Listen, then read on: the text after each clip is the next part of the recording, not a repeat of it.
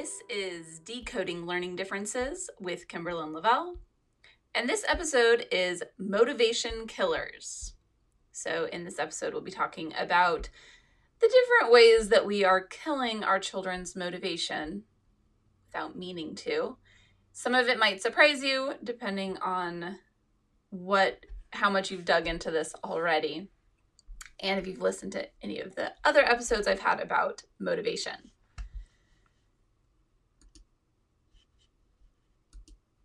So to start with, this is a common scene.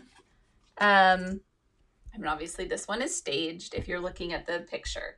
So if you're just listening, there's a parent frustrated, trying to get her child to do their work.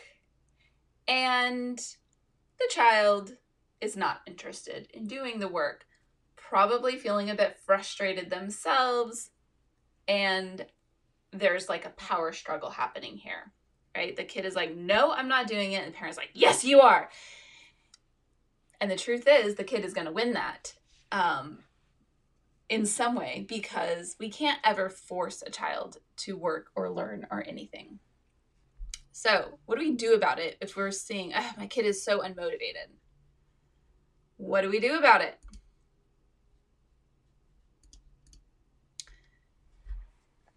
Well, we'll get to what we do about it. But first we're going to be talking about what is the problem here? What has led us to this point where we feel like our child is unmotivated and unwilling to work? The first thing that we have probably implemented in some way is punishments. Now, I'm not going to get into all of the parenting aspects of it, as much as focusing on how it relates to education and when we use punishment in education.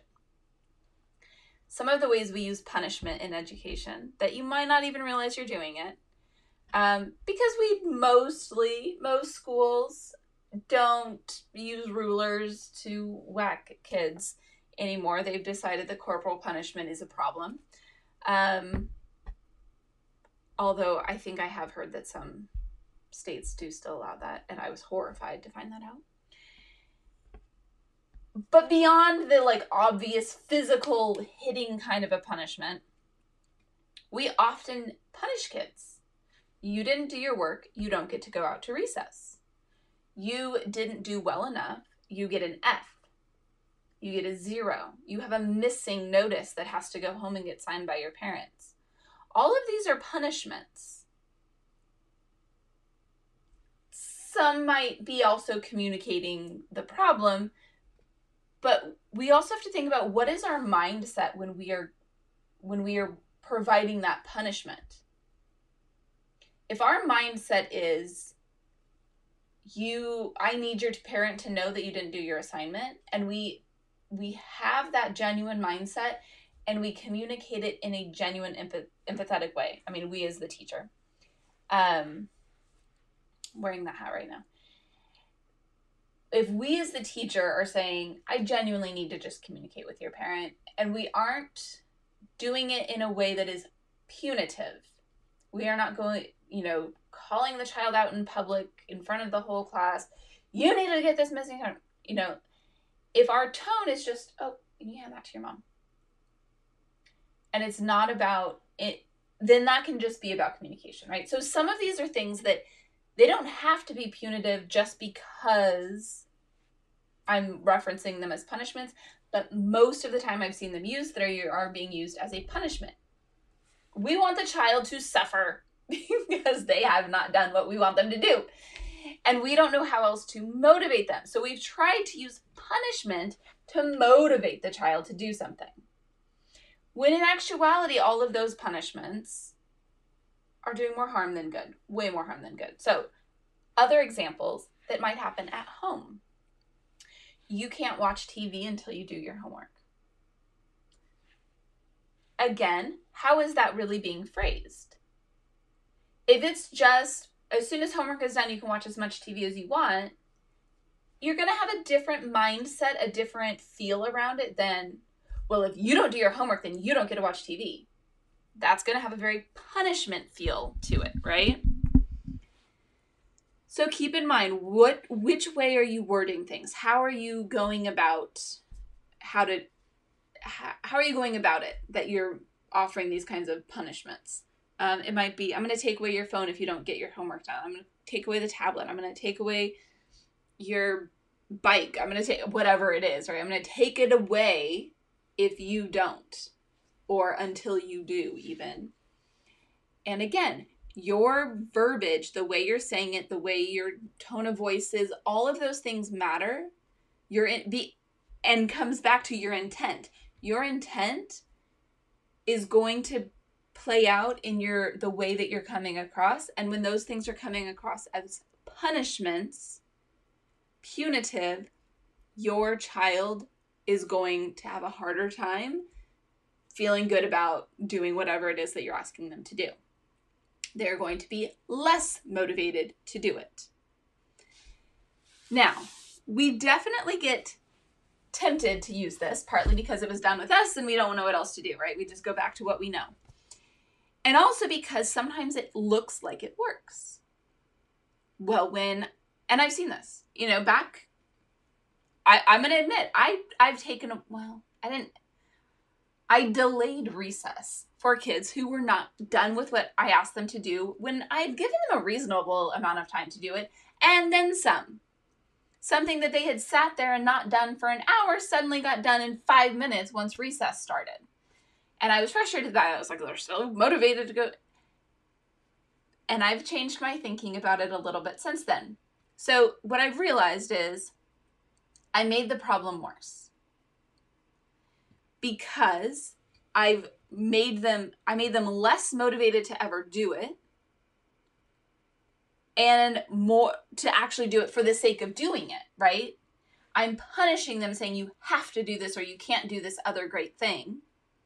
And when I'm punishing them and telling them you have to do this or you can't do this other great thing, I'm telling them that the thing that I'm making them do is not a thing that they should want to do. They just have to do it. But I want them to want to do it. The truth is, I want kids to want to read. I want them to want to learn about math and do math. I want them to want to write. I want them to want to. And when they don't, and I punish them for not liking it, I'm sending the message that they shouldn't like it. And that the other thing that they really want, because it's better for them, that's the reward that they get if they do the assignment, right? Which gets us into the next motivation killer. Rewards. Rewards can be just as problematic as punishments. Now, we've had we've in the last 20-ish plus years, there has been a big push for more rewards. And we wanted positive discipline, and there was this push to do things in a more positive light, to make kids feel better about things. And it wasn't all bad. But we've gone a little too far with it. And in that last example I was talking about, like taking away recess. And this is the same thing with taking away TV. You can't watch TV until, same thing. You really are punishing them by not letting them have the reward, right? It's almost the same. The punishment and the reward are practically the same thing. It's just what lens you want to look at it with. So if you dangle the carrot in front of them and say, you'll get TV as soon as you finish your homework, it's not much different than saying you don't get TV because you haven't finished your homework. Now, I do think that the more positive phrasing is better, but it isn't significantly better, right? And we'll get to what to do instead more in the future. But I want you to understand why we don't want to do this, right? Why we are killing kids' motivation. So when we reward kids, even if it's, well, especially bribes. Bribes are probably, I'm gonna say they're probably the worst. If you are saying, if you do this, then I'll give you this. It goes back to the thing I was saying before, where you're telling them they shouldn't want to do A in order to get B. B is the good thing. A is the bad thing. And they only are doing A because they get B. And you're sending that message that they shouldn't want to do A for the sake of doing A.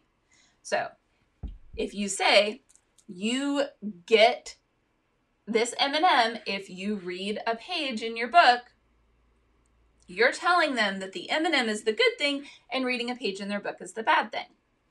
Think about how that would sound if you reversed it. You get to read a page in your book if you eat this M&M. Do you see why it's like, well, okay. You're putting a price on it and saying you only should do it if you get this reward.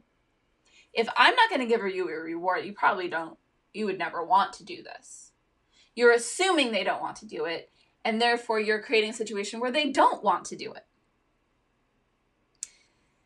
So, some other examples of rewards that are problematic.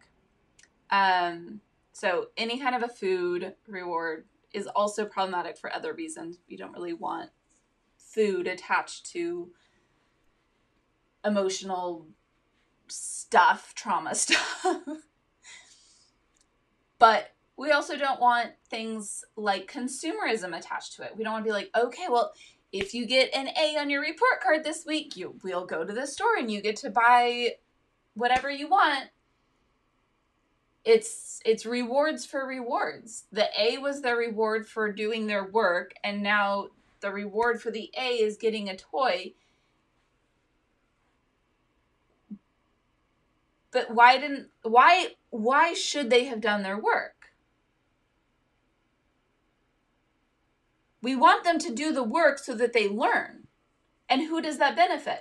Well, it does benefit everyone. We want a well-educated society. I believe in that strongly. And that's why I believe strongly in supporting public schools as much as we can, because we want a well-educated society. But that's a separate tangent. What we're talking about right now is rewards. We want a well-educated society. We want kids to want to learn. We want everyone to be well-educated. And we also want them to be well-educated because it benefits them. We know that when we have a good education, we get to make more choices about what we do with our life. And a good education does not mean college. It means a good education for whatever it is that you're trying to accomplish. And really what it means is that you are able to learn and learn and learn forever. Whatever it is that you want to learn, that you have the ability to learn all the information you want to learn when you want to learn it, that you have critical thinking skills, that you are able to apply your knowledge in a meaningful way. So, rewards, back to that, rewards can send the message that the learning is not worth doing on its own. And that is the wrong message to send. Think about little kids, the tiniest of tinies. They want to learn. They want to learn everything. Why? It can drive you a little crazy. I've got my littles right now. They're always like, why? But they want to learn. My kids love to read. They want to read everything. I don't ever want to give them a reward for reading with me, because reading with me is a reward.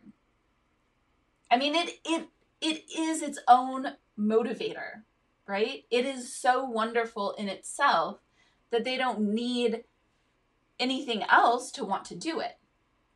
And if I start saying, well, if you sit and read with me, then I'll give you a cookie, they're going to start viewing reading in a different light. They're going to start seeing reading as something that's not worth doing unless I get the cookie. There's been a lot of research on this. Alfie Kohn, in his book Punished by Rewards, goes into this very deeply. And so some of the research has shown things like kids who get involved in the like library summer reading programs in the future read less than they were reading before they entered that program. You know, it's like you read a certain number of books and then you get a reward. Kids who are getting rewards for doing those kinds of things read less.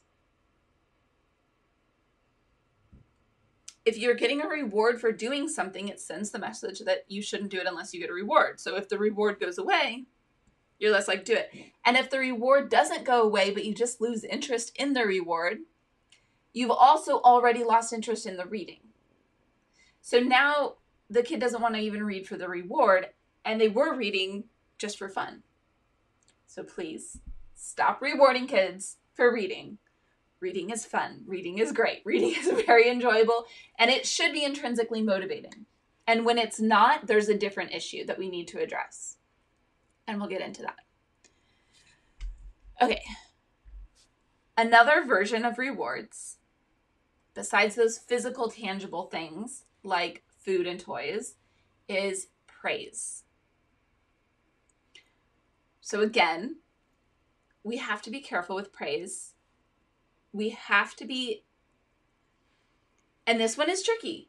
The truth is, most things in life are not black and white. There are nuances. There's figuring out the gray area and where it really applies and doesn't. So praise in terms of great job or even great writing. Yes, it makes a kid feel good. But it also is evaluating them and making them feel that their writing is being evaluated and judged. And it is more likely to lead to them being less creative. It leads to less creativity. It was a verbose way of saying it leads to less creativity. They're less willing to take risks because they know that you thought this writing was good. So if they do something else that's very much the same, then you'll probably think it's good. But if they do something totally different, you might not like it. And then you won't praise them. And that praise felt good. So it can be beneficial in giving feedback. And I would avoid trying to praise and just give feedback. Now, of course, do I praise? Yes. But it's like habit. It's not because I really want to be praising. I'm trying to like kick my own habit. But it's so ingrained in us. And we have to give ourselves tons of grace with all of this. If you've been using punishments and rewards and praise, you're using all of it, just listen.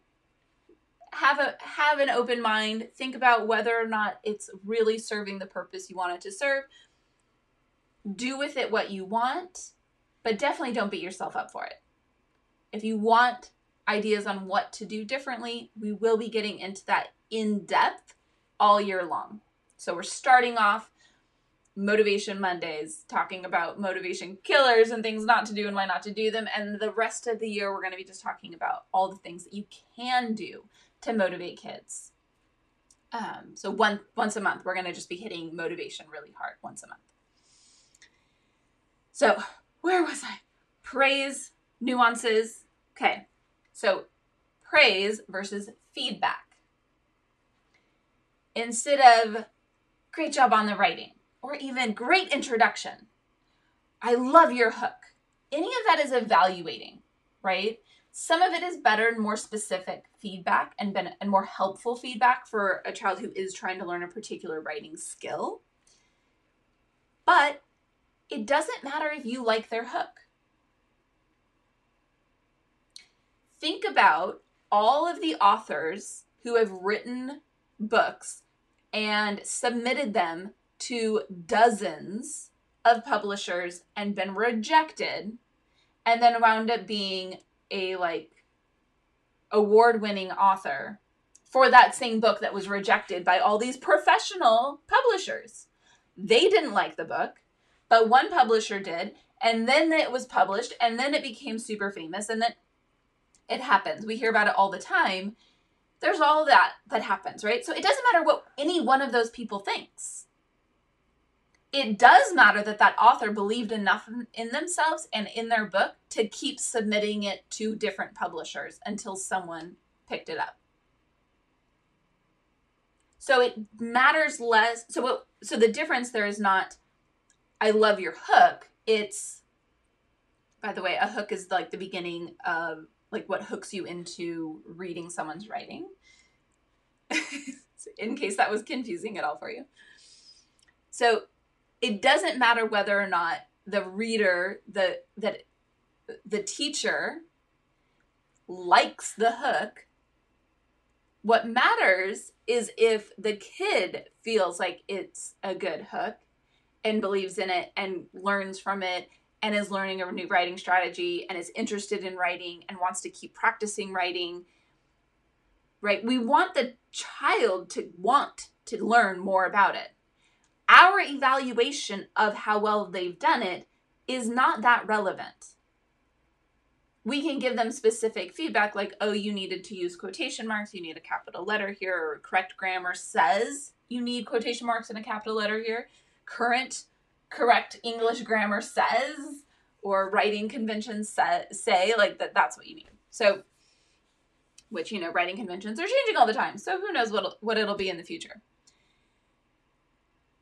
So we can give, so back to what you can do. I keep telling you, don't do this, right? What can I do? What can I say? Just don't say anything. Okay, do say something. You can say you worked really hard on that. What do you like about it? What's your favorite part, right? Ask the child to evaluate their own writing. Don't evaluate for them. Let them evaluate. What do you like about it? How do you feel about it? What would you do differently, if anything? Maybe they don't want to do anything differently. Maybe they think it's the most perfect writing that has ever existed. Perfect. So giving that kind of feedback of just letting them know that, like, listening to them, hearing what their feedback is also, what their evaluation is even, without giving your evaluation. And then we can also give specific feedback that is either critical, like, you know, in current English writing conventions, when someone is speaking, we use quotation marks to mark that they are speaking. And here's how you use quotation marks. Do you see how that works? Look at this book. Like, here's some examples. What I noticed that you were doing was using commas every time you have a list of things. And that's another writing convention that you seem to have mastered. And again, I never said, great job with commas, great job. It was just, this is something I'm seeing you do. This is something you might want to work on. And I really should have flipped it a little bit so that I'm not starting with a criticism that the kid feels like, ugh. But also being careful. So, you know, some kids are going to respond better to criticism than others. There are some kids who have to like walk on eggshells and just drop a tiny little hint of a, hey, let's work on this. What do you think about working on this? Versus other kids who I can just be very blunt with and they're totally fine. Like, oh, okay. Right. And they're like ready to figure it out and work on it. So know your kid. Always. Always know your kid and who you're exactly working with. Okay, so what to do instead? We are going to be getting deep into this for the rest of the year. Just a brief preview. Next month, we'll be talking about what to do instead as focusing on the relationship. And that's going to be our number one thing, which we've talked about before. One of the most important things, one of the things that motivates kids the most is the relationship that they have with the person they're working with. It motivates them to be compliant in your requests. It also motivates them in educational opportunities. So we will be getting into ways to focus on the relationship next month. And then we'll be getting into other ways to create opportunities for fun learning and motivating in very specific, like motivating reading and math and writing. We'll be getting into all of that as the year goes on. So stand by, watch for all of that, and I'm looking forward to all of that. Motivation is like quickly becoming one of my favorite topics. Okay, takeaway is both rewards and punishments kill motivation. So as much as you can, start catching yourself and try to use less of the rewards and the punishments and just see what happens. And even right now, without listening to next month's episode on it, just be thinking about, how can I build a better connection and relationship with my child? And before you go, I do want to hear from you. Email me, Kimberlyn@decodinglearningdifferences.com, and let me know, how do you inspire motivation? I would love to hear what you have to say and share those ideas with our community. I'll see you next week.